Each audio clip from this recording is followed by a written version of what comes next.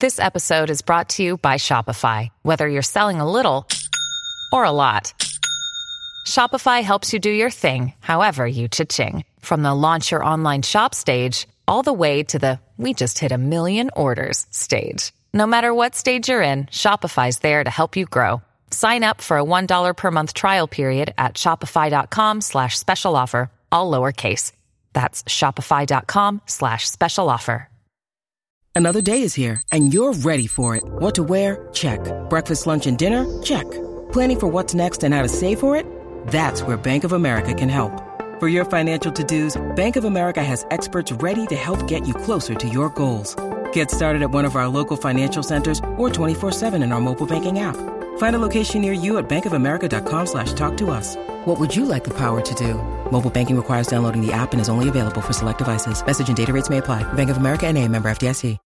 When you need mealtime inspiration, it's worth shopping Kroger, where you'll find over 30,000 mouth-watering choices that excite your inner foodie. And no matter what tasty choice you make, you'll enjoy our everyday low prices, plus extra ways to save, like digital coupons worth over $600 each week. You can also save up to $1 off per gallon at the pump with fuel points. More savings and more inspiring flavors make shopping Kroger worth it every time. Kroger, fresh for everyone. Fuel restrictions apply.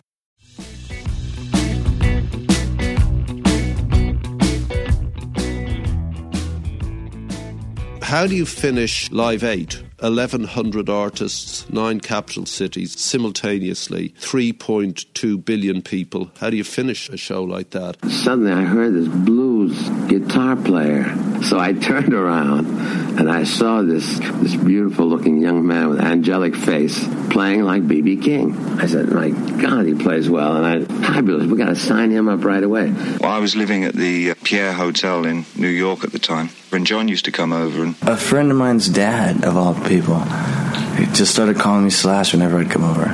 I don't know why. I was always like, hey, Slash. Out on the beach, getting some sun and down there in Santa Monica in Venice, California.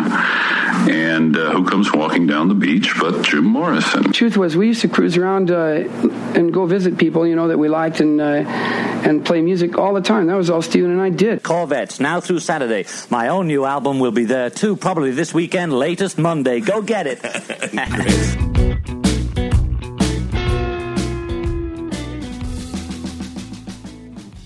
Hi, this is Denny Somack, the producer, the author, the rock historian. Over my long career, I've curated my archive, and I'm here to share it with you. Today, you'll hear some classic tales from some classic artists. Anita? Yeah, how you doing? Okay. Boy, I'm really looking forward to the time where we can be both of us can be in the same room. Yeah, won't that be great? For now, we have to make the best of it. I know you're in sunny Florida. Right. And I'm in crazy California. Our engineer is in Los Angeles. Thank you. Yes, let's thank Matt for all his hard work. And we're getting it done. So wherever you are, wherever you're listening from, welcome to the Rock Podcast. And, Denny, I love how you say the only one that matters for the younger generation that thinks that you're just being a little bit full of yourself. It's a Clash reference, people. Yeah. Calm down. Okay. So, classic tales from classic artists. What do we got today, Denny? We're going to hear David Bowie talk about writing with John Lennon. From Clarence Clemons from the E Street Band, I actually have what I think is, if not his last, one of his last interviews. And I always wanted to ask this question, and he tells it. He's talking about what happened when Bruce called him and fired the E Street Band. I don't think anybody's ever heard anything like this. So I'm going to play Clarence recounting that whole thing. Well, we have Atlantic Records founder Ahmet Ertegun telling how he discovered Eric Clapton playing in a bar in London. A really great Pink Floyd story from Sir Bob Geldof. So that's all coming up. Let's begin by talking about Pink Floyd. We love the Floyd. They started out in 1965 in London and became one of the most successful and influential bands in popular music. Now, most people are familiar with Dark Side of the Moon, Wish You Were Here, and, of course, The Wall. The band had a bit of creative differences, and that resulted in Richard Wright, the keyboard player, leaving the band in 1980. And then a couple of years after Roger Waters departed, Now, as we all know, David Gilmour and Nick Mason decided to continue Pink Floyd in 1987, and they released A Momentary Lapse of Reason and went on a major world tour. And we all loved it, and we thought at the time Roger would maybe rejoin, but it did not happen.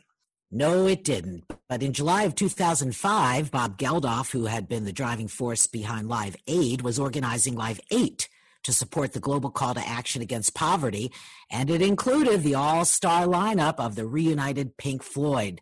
How'd that happen, Denny? Well, a few years after that historic performance, I ran into Bob Geldof and asked him how he was able to get Roger Waters and David Gilmour to speak to one another after all these years. I mean, it was like 25 years. They hadn't even spoken to each other. The reunion of the century, that's what they said. And before I play the story, I want to remind people that Geldof put Live 8 together 20 years after Live Aid. And here he is at Live 8, reminding everybody. Some of you were here 20 years ago and some of you weren't even born. And I want to show you why we started this long, long, long walk to justice. It began 20 years ago because many of us around the world watching here now saw something happening that was so grotesque in this world of plenty that anyone should die of want, that we felt physically sick and decided we were going to change that. I think I'm just as dismayed today, 20 years later. Tonight in Africa, 50% of that continent is under 16, and most of those children will go to bed hungry tonight, like every night. And it's precisely why we must make poverty history. It's a great story that you're going to hear. This is from Sir Bob Geldof, and this is what led to the historic reunion of Pink Floyd. Well, I knew them from doing The Wall, the movie. And not my cup of tea, that sort of music, until sort of very late in the day when I suddenly decided I'd go along with the rest of the entire planet and sort of reluctantly agree that maybe they were one of the great bands and Dark Side of the Moon is one of the classic four pillars of rock and roll or something. Floyd without Gilmour doesn't really have soul, and Gilmour actually is one of the top five, would you say? You know, so I knew Roger in particular from doing The Wall. I know Dave from playing with him at the Royal Festival Hall. I sang Comfortably Numb with him and stuff like that. And I know Nick socially. He sort of hangs with some friends of mine. But how do you finish Live 8? 1,100 artists, 9 capital cities simultaneously. 3.2 billion people. How do you finish a show like that? Paul was going to finish it. You have to finish with a Beatle. I mean, you know, it starts there and flows out from that point, doesn't it? So, and nobody, you know, would go over Paul. Literally none of these guys. Pete Townsend was on the phone to me one night. He said, well, I'm not going after McCartney. He says, nobody is. And I said, no, that's right. So, you know, I mean, that's, well, it's just like respect. Yeah. You know, and they all do. And so I thought, you know, what's the great moment like in Live Aid? What do we do? And somebody had told me that Nick Mason had said in one of the music mags that no, they'd never get back together. And then he paused, said maybe it was something like Live Aid, we'd do it. And this was about a year ago. So I rang Nick and I said, were you serious? And he goes, I'm serious. I don't know about Dave and Roger. And I said, should I try? And he said, yeah. And I said, am I trying because you'd like to happen, or am I trying because it's viable? And he said, both. And I said, will you help? And he said, that might not be advisable. And I said, well, will you talk to Gilmour, you know? And he said, okay. So I called Dave, and he said, I know what you're going to ask. And I said, okay. And he said, I've read it in the paper, what you're doing. He said, I don't think it's a good idea. I said, what, you playing or the whole thing? He said, I don't think the whole idea is good, you know, you shouldn't go back. And I said, well, I agree with you, but we have to force these 8 men. We have to force them. And I can't think of any other way. I can't think of any other business that can force them.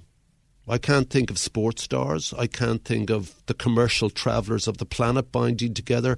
I can't think of journalists binding together or the online guys. I can't think of one single thing that would force the political leaders of the rich world to bend. And so I said, Dave, let me talk to you. Let me come down. He said, no. And I said, why? He says, because you'll try and persuade me and it'll be a waste of your time and I'll just say no and we're friends and I don't want to have that. And I said, well, I'm prepared to, I said, I'll still be your mate. That's not a problem. And he said, well, no, I don't want you to come. I said, well, fuck it, I'm coming. So, and he said, well, and I said, no, now I'm coming. I'm leaving the house and I'm going to Victoria Station. So I get to Croydon East, which is a dump. That's where Kate Moss comes from. He thinks it's glamorous, And I get a phone call. He says, get off the train. I'm not coming to meet you. And I said, I'm in Croydon East. I'm not getting off here, I mean, you get killed. And so I said, I'm not getting off. I said, meet me at the station. So he pulls up. And I get there and he's sort of silent and talking about the weather and English things. And we get to his farmhouse and we go into the kitchen, we have a mug of tea and I lay out my stall and he lays out his and he ain't going to do it. And he said, look, Bob, everything you say is right, which was you never said goodbye to the fans, hundreds of millions of them.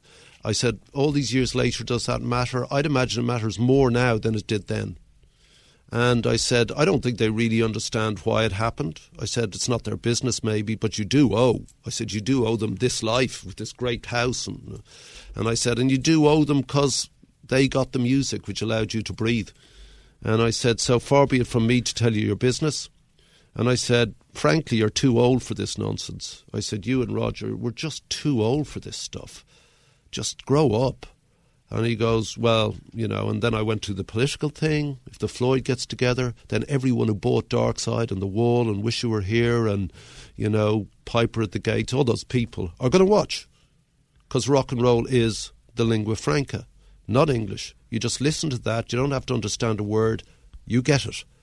And he said, well, no, I'm not. And Polly, his wife, was leaning against the Aga cooker. And she said, I think you're being hard on Bob. And he said, because I keep trying to tell him I don't want to do this. And I said, I hear you, Dave. I just don't hear the reason. It's not enough. And he goes, well, what's, kind of what part of no don't you understand? So I said, well, I haven't heard no. Drive me to the station and think about it. He was going away for 10 days.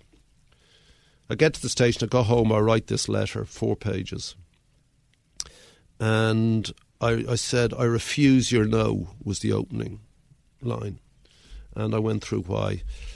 Next minute, Waters calls me. Now, Waters I knew from doing the movie The Wall, and he said, what did Dave say? And he said, no. He said, bloody hell. So he said, should I speak to him? And I said, well, you should anyway. I said, this is really ridiculous. And he said, what's his number? So I'm giving Roger Waters Dave Gilmour's number. So I hear nothing. Nick calls me and says, did you write the letter? I said, yeah. Okay. Did he get it? I said, I don't know. He says, so that's it. Next minute, there's a call 2 weeks later. He goes, all right, I'll do it. No, this is Gilmour.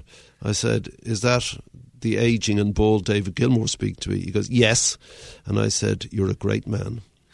And that was it. Well, I guess the lesson there is that you don't say no to Sir Bob. And the result of Geldof's efforts organizing Live 8 was that days later, on July 7th, the G8 leaders pledged to double the 2004 levels of aid to poor nations from $25 billion with a B to $50 billion by the year 2010. Half the money was to go to Africa, and more than 1,000 musicians performed at the concerts, which were broadcast on 182 TV networks and 2,000 radio stations.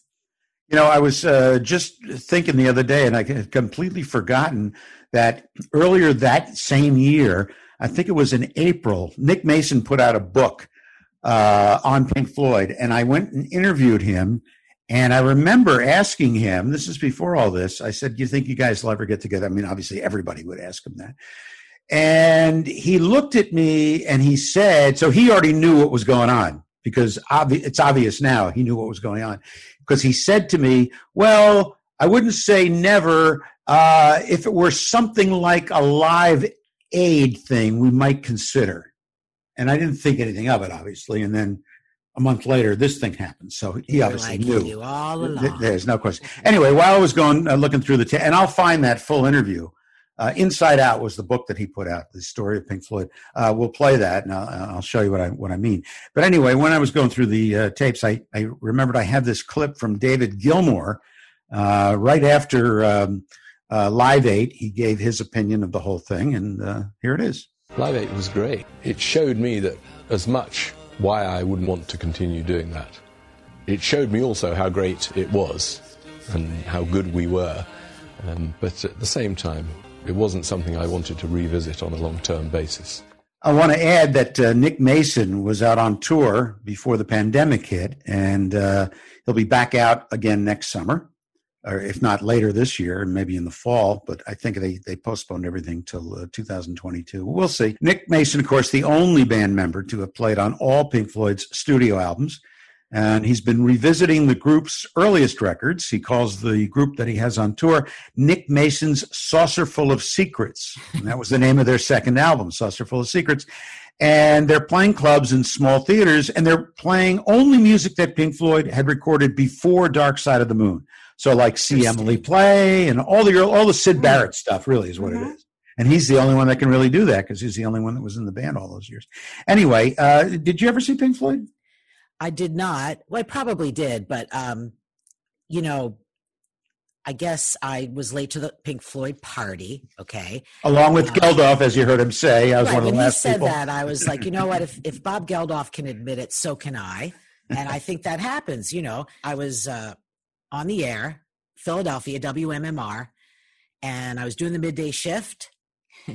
And my program director, I love him to death, Charlie Kendall, he thought it would be better, I don't know why, if he didn't tell me who was coming in to be interviewed and it would be spontaneous. Okay. So the studio door opens one afternoon and a guy walks in, good-looking guy. I have no idea who he is. So look around, nobody with him. He sits down. We say hello. I keep playing a couple records. Finally, he catches on. He leans over and he says, you have no idea who I am, do you? I said, oh, man, no, I don't. And he says, I'm Nick Mason. And I said, I need more. And he said, I'm the drummer for Pink Floyd. And I said, now we can do the interview. Welcome to Philly. You know that most people cannot name the four members, let alone the five. Thank you. Right. I mean, there wasn't a poster of Nick Mason in my room. What can I tell you? Well, there's a reason for this. Is they avoided giving I didn't interview any members of Pink Floyd until the 80s. Well, why was he on tour, do you think, in the mid-80s? Because Pink Floyd got back together without Roger Waters, and it was Gilmour and him, because Wright wasn't in the band either. And they were trying to, I remember having this argument, not an argument, but I was having this discussion. Actually, I was in England doing some shows, and I had some guests lined up, and Gilmour was one of the guests.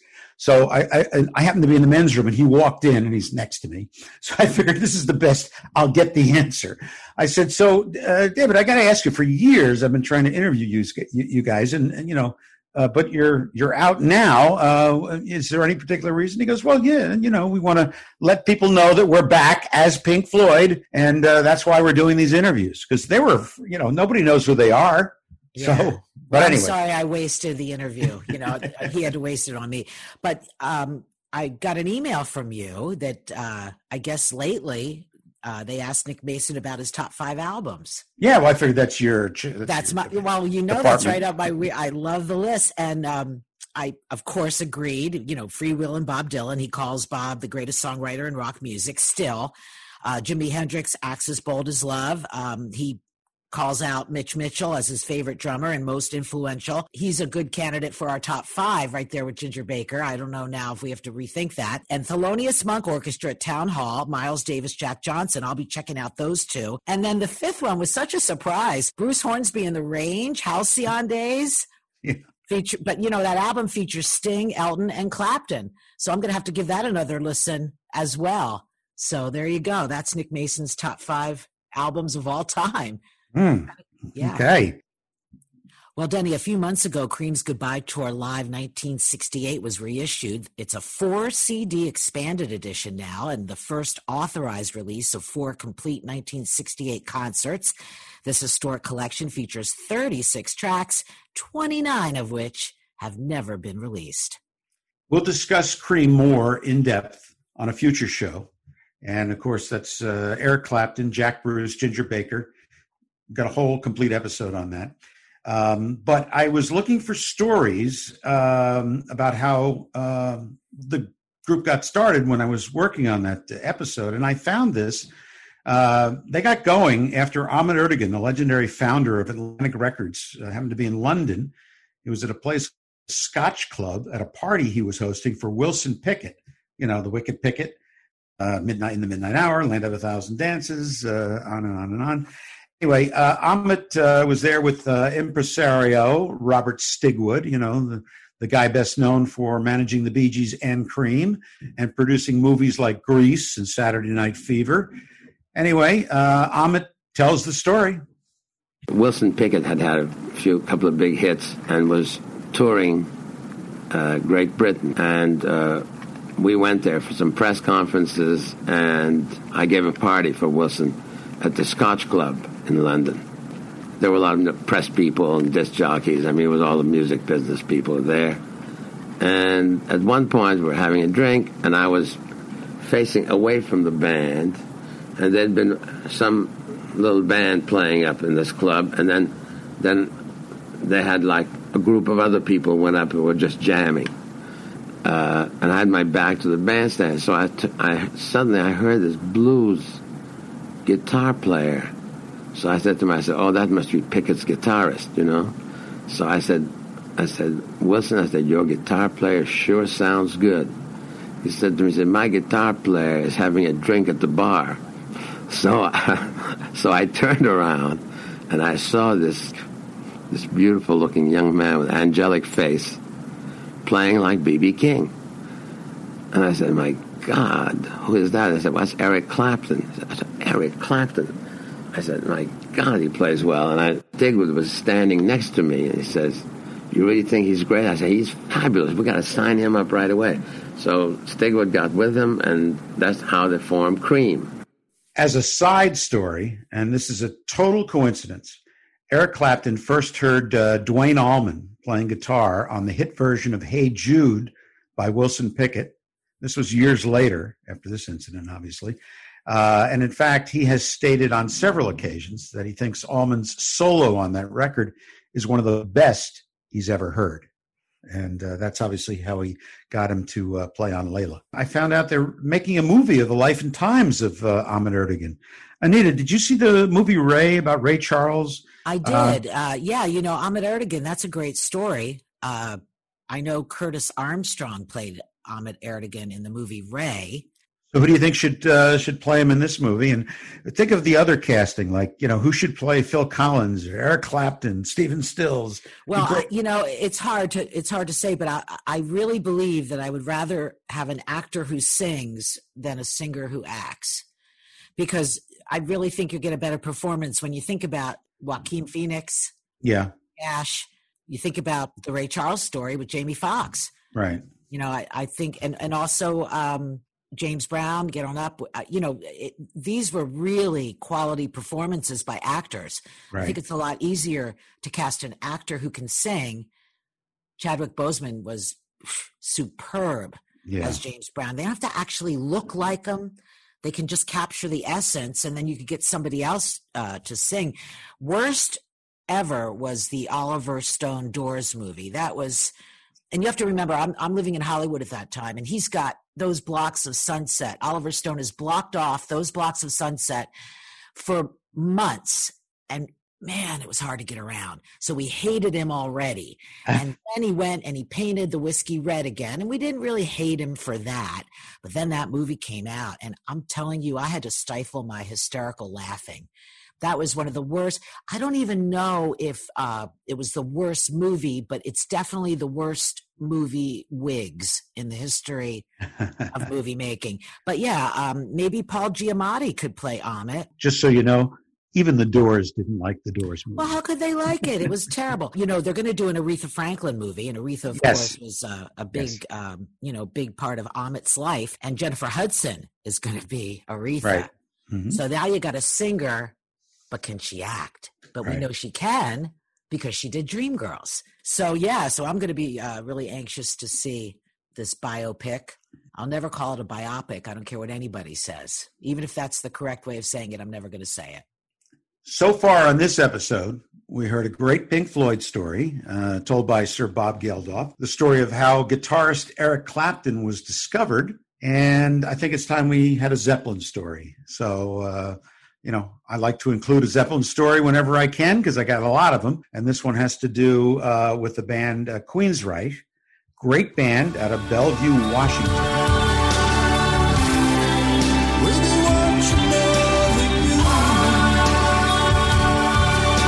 And it seems that the band was in London rehearsing for a tour after their big song, Silent Lucidity. And while at the rehearsal location, the band had an interesting encounter with one of their idols, Jimmy Page. So talk about a close encounter in the bathroom, or loo, as they say in England. Here's Jeff Tate, lead vocalist of Queensryche. Years ago, the band had just been signed to EMI. And we went to London to work on our first record and record it. And we were rehearsing at a place called Nomus Rehearsal Studios. And we'd been there all day. And we'd been locked in a very small room with Marshall amps on 10 and drums. So we're in the lobby. Cabs are coming to get us. And the cabs are here. And we're walking out the door. And Jimmy Page walks in the front door. And Chris, our guitar player, just about lost himself at that moment because he was a huge Zeppelin fan, huge Page fan. What I remember was there was kind of a big hubbub going on because we were leaving and he was coming in and a lot of disorder. Next thing I know, the guys in the band are in the cabs and they're going, "Come on, let's go." But Chris is nowhere to be found.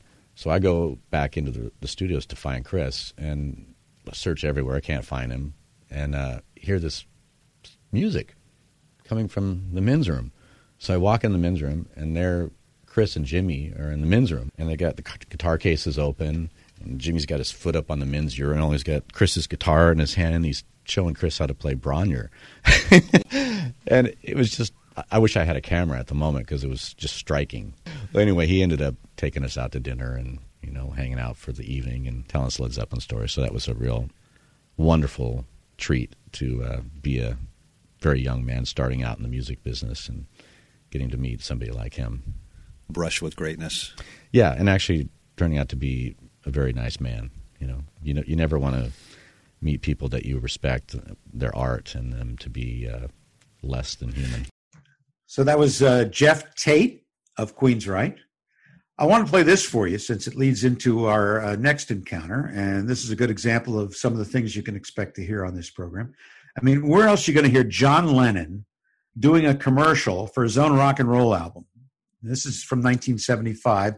It's a classic. Lennon was on the radio in New York City previewing his new album at the time. Well, here it is. Hi, Corvette, the world's largest seller of records and tapes, is offering super special prices for the holiday.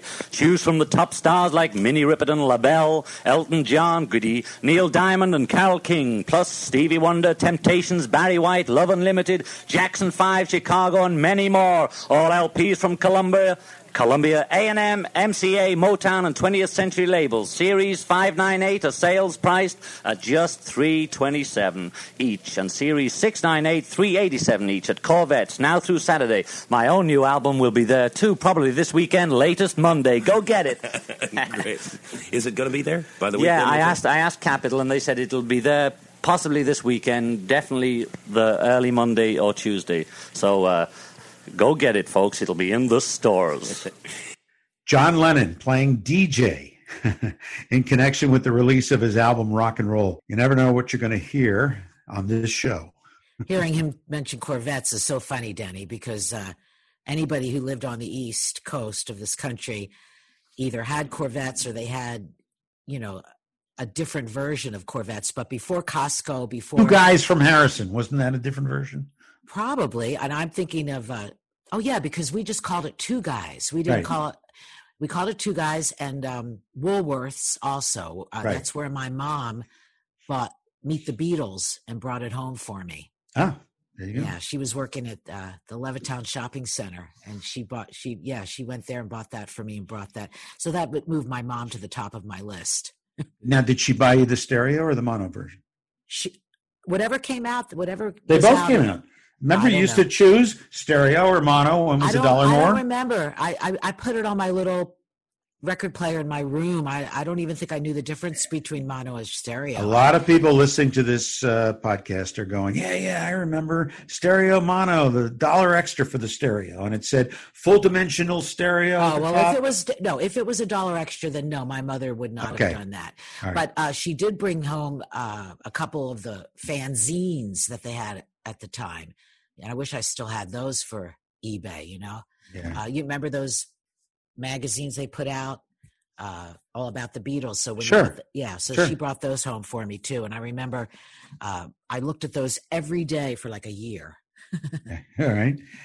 Well, David Bowie, let's talk about David Bowie. Yes. His Young Americans album was released in March of 1975, and it included his first #1 song, Fame, which was co-written with John Lennon and Carlos Alomar.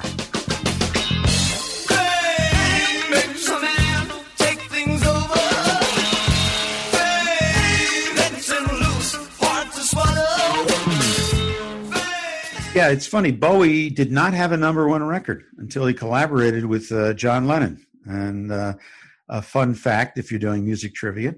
So here's David Bowie telling how that whole thing came about. Well, I was living at the Pierre Hotel in New York at the time, when John used to come over, and I was doing the album at the time, the Young Americans thing. And it inevitably came about that he said he wanted to come down and hang out for a bit. And we were down there one night, and Carlos Alomar was playing a riff that we'd got for an old Flair song called Foot Stompin', and John liked it a lot and went into the studio as well with a guitar and just started singing over it. And that sort of became Fame. Well, another milestone that we recently noted was the 45th anniversary of Bruce Springsteen's Born to Run. It came out August 25th, 1975. And last October, Bruce released his Letter to You. It's his 20th studio album. I remember seeing the band for the first time in 1974, April 19th, the State Theater. I think they're just about to tear that down in New Brunswick, New Jersey. Mm-hmm. Right. And through a series of comedic events that you can read about in my book, I was there for sound check, and I was supposed to be up in the box office, but I heard them count off, twist and shout, and I ran down the aisle, and I stood there. I couldn't believe what I was hearing. And after the number was over, Clarence called me up to the stage, and he said to me, he leaned over and he said, "When my wife gets here, please see that she gets right in and take her to her seat." And I said, definitely. Anything else? And he said, yeah. When my girlfriend arrives, take her right backstage. He That's Clarence. Yeah. I think he was married like 4 times. At least.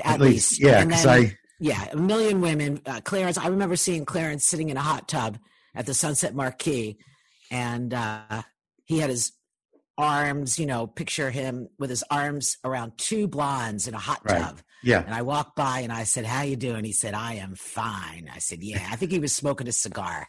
I said, "Yeah." He really enjoyed life. He was larger than life, and he enjoyed life. And I know you have a great story from Clarence. Yeah. Well, I had a chance to work with Clarence when he put out that book, Big Man, Real Life and Tall Tales. And it was written by Clarence and his longtime friend, writer-producer Don Rio.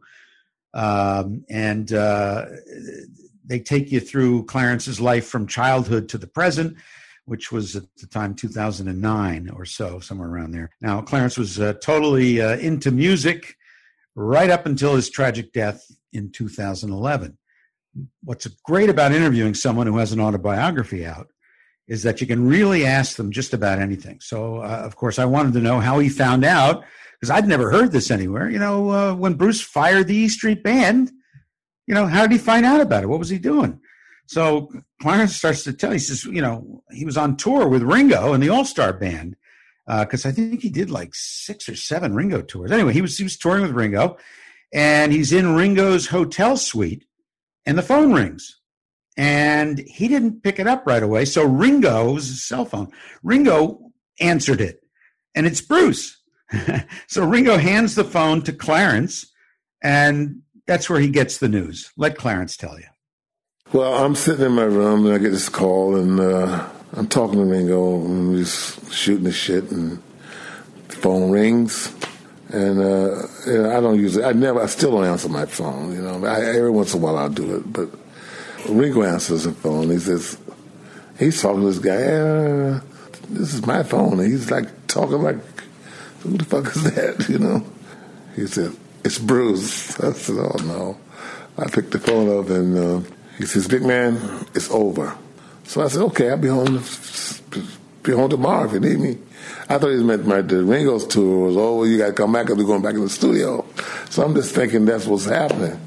And he says, no, I mean the band. I mean, it was so dulling. It was such it was just something so unreal to me at the moment. Right now I feel such an empty gush when I think of that. It was almost like somebody hit me with a bag of sand in the gut, And I was stunned for a few minutes. I couldn't move. I couldn't talk. And I said, what do you mean it's over? He says, I decided to do something else. That's the most painful thing I've ever heard because my whole life was... But then I thought for a few minutes, I said, this guy has the right to do what he wants to do. This is his life. This is his band. And if that's what he wants, that's what he ought to do. But I knew that it wasn't going to be over. I knew that we'd be back together. And that's the only thing that kept me from really getting crazy, because I knew it would come back. So he needed to go out and see what he really has, and he would miss the band. He would know that this is it. He didn't see it maybe. Maybe he needed a reminder. Maybe he needed something to make it real again for him. And then I thought, I said, this also gives me a chance to do some other things in my life. Give me a chance to venture out and try some other things. So, and that's what happened. We all went out and started doing different stuff, and then finally he called us back. Which I knew was going to happen. I just knew it from the time he told me. The late great Clarence Clemons. He was so loved. There's even a brewery that makes a tribute beer called Big Man's Brew. It's a citrusy light IPA, by the way. Now to another Jersey guy, John Bon Jovi.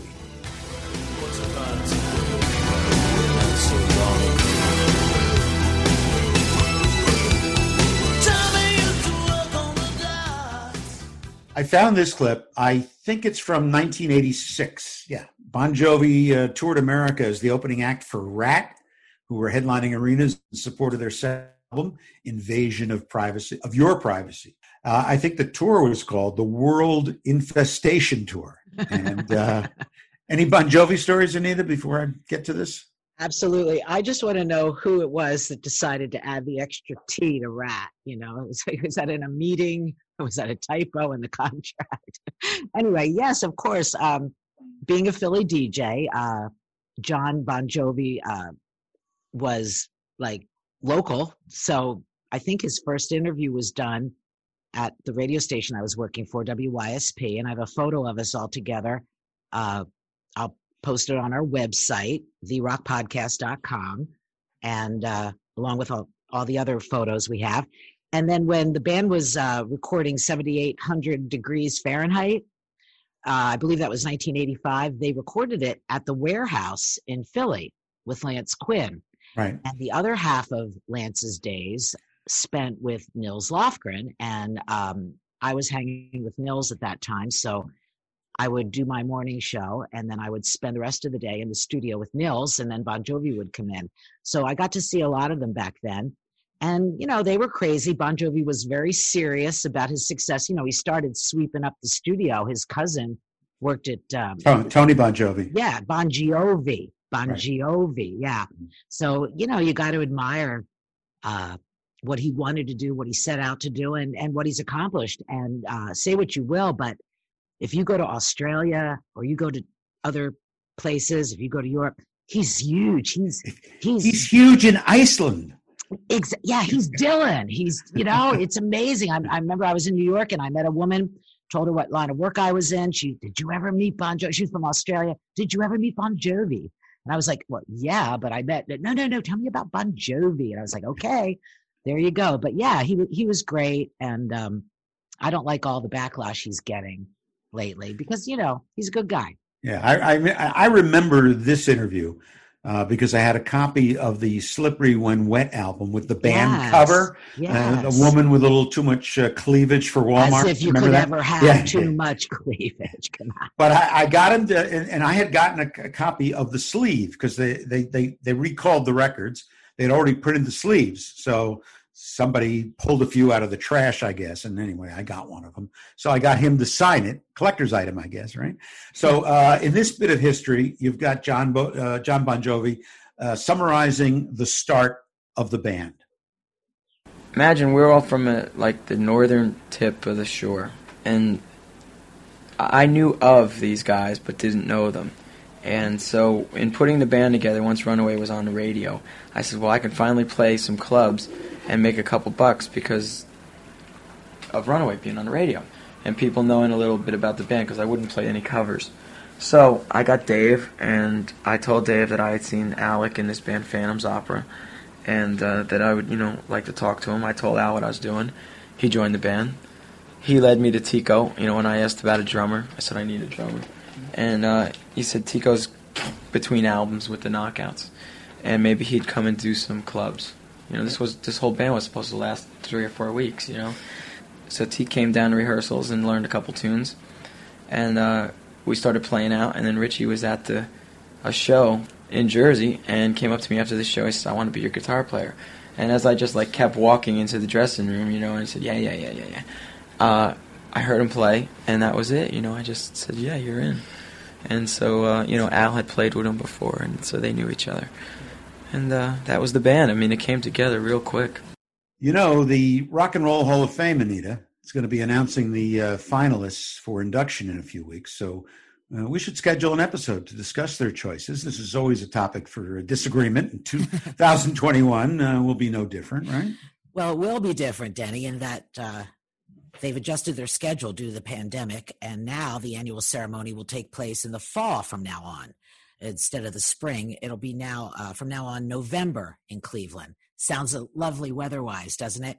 Yeah. So November 7th on HBO, Bruce and Ringo are going to be there among many others. And yeah, you're right. I can't wait to disagree with their choices this year.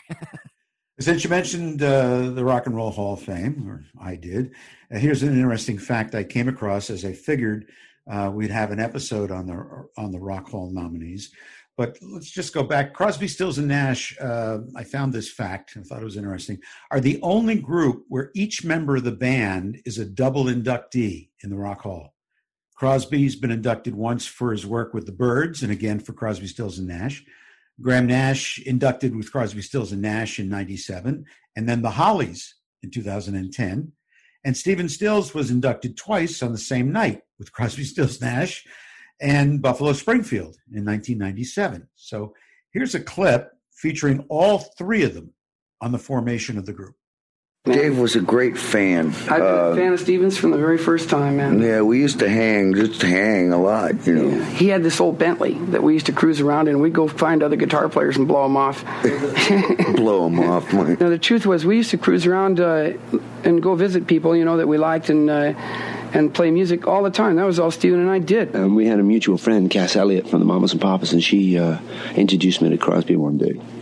And he intrigued me. He was a different person than I'd ever met before. I admired his songs, and we became friends. He came to England once with the Byrds. I took him into to my apartment with me and my first wife, and he stayed with us for about a month. And we became very firm friends. I came back to America with him at one point. He introduced me to Stephen, who introduced me to Neil, and the rest is history. We just sang the song in Cass's living room, and Nash says, sing that again. Okay, we're singing again. He said, sing it one more time. Stephen and I had been singing a two-part for a while, and we had a real nice two-part on it. But Nash, Nash had been filling in the third part for Everly Brothers records all his life, and he knew how to think up a third part, man, that would just scare you to death. And when I put a harmony on Stills' In the Morning When You Rise, and then I dragged Nash over, and I said, Nash, sing the next part. And he sang the next part, and we all three looked at each other and said, drool, slobber, It was the prettiest thing we'd ever heard, It was the nicest thing we'd ever heard. We loved it beyond any kind of control, It's like we wanted to do that and only that forevermore, all the time. Skip eating, breathing, sleeping, anything else. We wanted to do that. So far, we've heard stories from the early days of Cream, from Bon Jovi, Crosby, Stills, and Nash. I love hearing these kinds of stories. They're from the early days when bands got started. And in fact, we got another one coming up. Lady, from the moment I saw you standing, alone.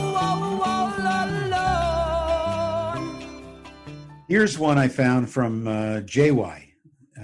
James Young, guitarist and founding member of Styx, and how the band was all set when he joined, and they started out and did what most bands do. They tried to get a record contract. So I'll let you hear the story from JY. I was getting out of college at the time, and I just tried to put another group together, but I realized that I wanted to go out on my own, and with a couple other guys in college, their time would be limited. So I joined up with John and Chuck and Dennis and JC. About 2 months later, we decided to do a demo just kind of to get work, basically, to send around to schools and colleges and club owners and the like. And we did 3 originals and 3 copy songs. And RCA had a studio in Chicago. Wood and Nickel had heard this demo, and they decided that they liked what the group was doing, and they thought we could use a little different direction. And from there, Wood and Nickel signed us based on all this other stuff that had gone on the year and a half before that. That's JY from Styx talking about the early days. This statistic is pretty amazing. Styx have had 4 consecutive albums certified multi-platinum. Think about that. 4 triple million sellers in a row. The band hails from Chicago, and they are still out there playing. They still do 100 dates a year. I try and go see them every year. And it's just a great, great show. Let's just, I don't have to tell you who's coming up. Once you hear this little clip, you'll know exactly who's next on the show.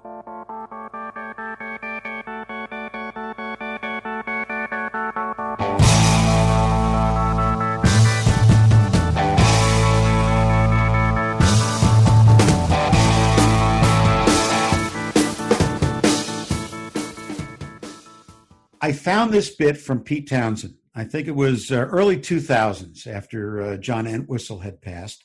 And he talks about the first music he heard, which was post-war dance music. In fact, his dad had a band. But I thought his comment was really interesting. My journey is an interesting one. I was a kid of 2 years old riding in a dance band bandwagon. And that's what I remember. I can remember, the days that I started to go to school as being incredibly painful because, music changed. I stopped hearing that wonderful music that I heard. So the first music that I ever heard was the Squadronaires, my dad's band, were a damn good band playing really good post-war dance music. And they were echoing the work of, Woody Herman, Louis Armstrong, Duke Ellington, the Basie Band, Benny Goodman, some good stuff being played there, and that's what I grew up with. Now, a lot of that writing is very much about harmony, so because like any other kid after the war, I was dislocated from that stuff. Then suddenly we get into sociology land. That music was great music, but it belonged to the previous generation who'd fought the war. It was about their experience. It was about their life. It wasn't about mine. And so when I actually came to create my harmony, like I said, I had to go and go in search of my roots. I had to reconnect myself. Well, I remember seeing John Entwistle at the China Club. Martin Chambers and I would go, and he'd be like, "Is that John Entwistle?" I said, "I think it is." So yeah, wow, that's pretty amazing. Just to think about your dad having a dance band, and then you become The Who. All right. Anyway, we have time for one more before we wrap up this episode. Okay. By the way, I just want to say this because I got a lot of Pete Townsend. He's one of my favorite people to interview. He's really cool. He tells great stories, and he's a fan. He loves playing trivia. In fact, I gave him a Trivial Pursuit rock and roll version one time, and he just went bananas. Well, I guess we have time for one more before we wrap up.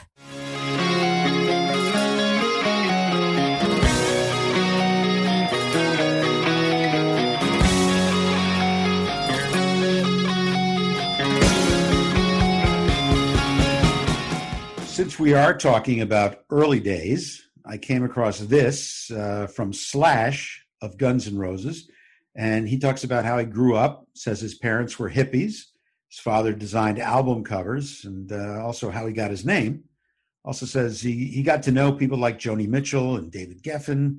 I thought you might want to hear this story. Now, my birthday's July 23rd.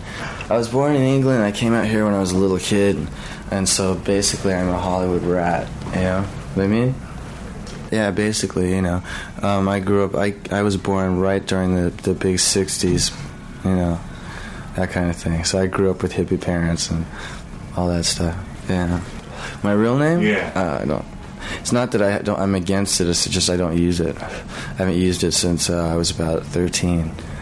So it's significant, you know, that my name, Slash, is significant as far as calling me anything. A friend of mine's dad, of all people, he just started calling me Slash whenever I'd come over. I don't know why. I was always like, hey, Slash. You know, I don't know where that came from, but just stuck. I was in the music business ever since I can remember, and you know I've always been around it, which is probably why one of the reasons I can deal with it so well, and I haven't succumbed to like excessive drug use or anything like that. And it's probably because I was around it when I was young, and my parents, my mom used to make clothes for rock stars, especially in that time in the 70s. It was real extreme, so I've been around a lot of real extreme stuff. And then my dad used to do album covers for Dave Geffen. A lot of the early Joni Mitchell album covers, Neil Young and the Crazy Horse albums. Who else was doing it then? I don't know, there was a lot of people, but a lot of them, Joni Mitchell and Neil Young are the only ones that are really still around. Crosby, Stills and Nash, I think there was a couple things. But the other people he worked for were happening then, but they're not around now, you know. I know Joni Mitchell pretty well, you know. I know David Bowie, you know, from when my mom did clothes for him. I got to meet Keith Moon when I was younger. Let's see, who else do I know? Nobody really that I've kept in contact with, because these are friends of the parents that were just people I was around.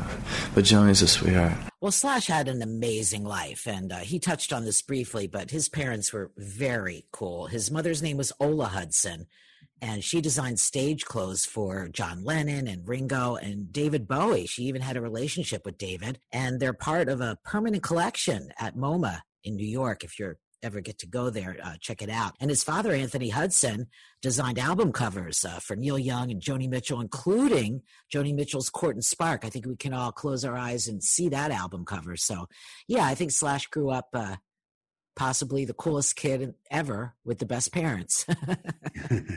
We have some great shows coming up. In addition to these classic tales, we have some great guests coming in the next few weeks. I know I spoke to Dave Mason. He'll be coming on. I spoke to Alan Parsons. He's going to be coming on. We're just getting the word out about the show. I'm sending out invitations. Anita, you're contacting some of your friends. So I think we're going to have some great stuff, but we always got this classic material here to pull from. So I hope you'll join us for the next show. And if you want to hear about a particular artist or something that you think is episode worthy, just let us know at hello@therockpodcast.com. Okay, well, that's it for now. Thank you for joining us. Thank you, Denny. Thank you, Matt. So long. Thanks for joining us. This is The Rock Podcast, the only one that matters.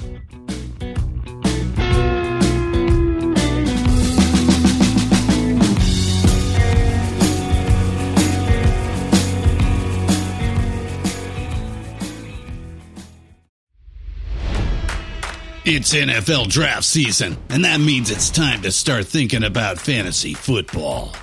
FantasyPoints.com features industry-leading experts and prognosticators using proprietary hand-charted data to help you score more fantasy points. FantasyPoints.com is the place to go for whatever kind of fantasy football you play. Whether you play fantasy football, daily fantasy sports, or do a little bit of everything, Fantasy Points has the meticulously researched content to guide you to victory.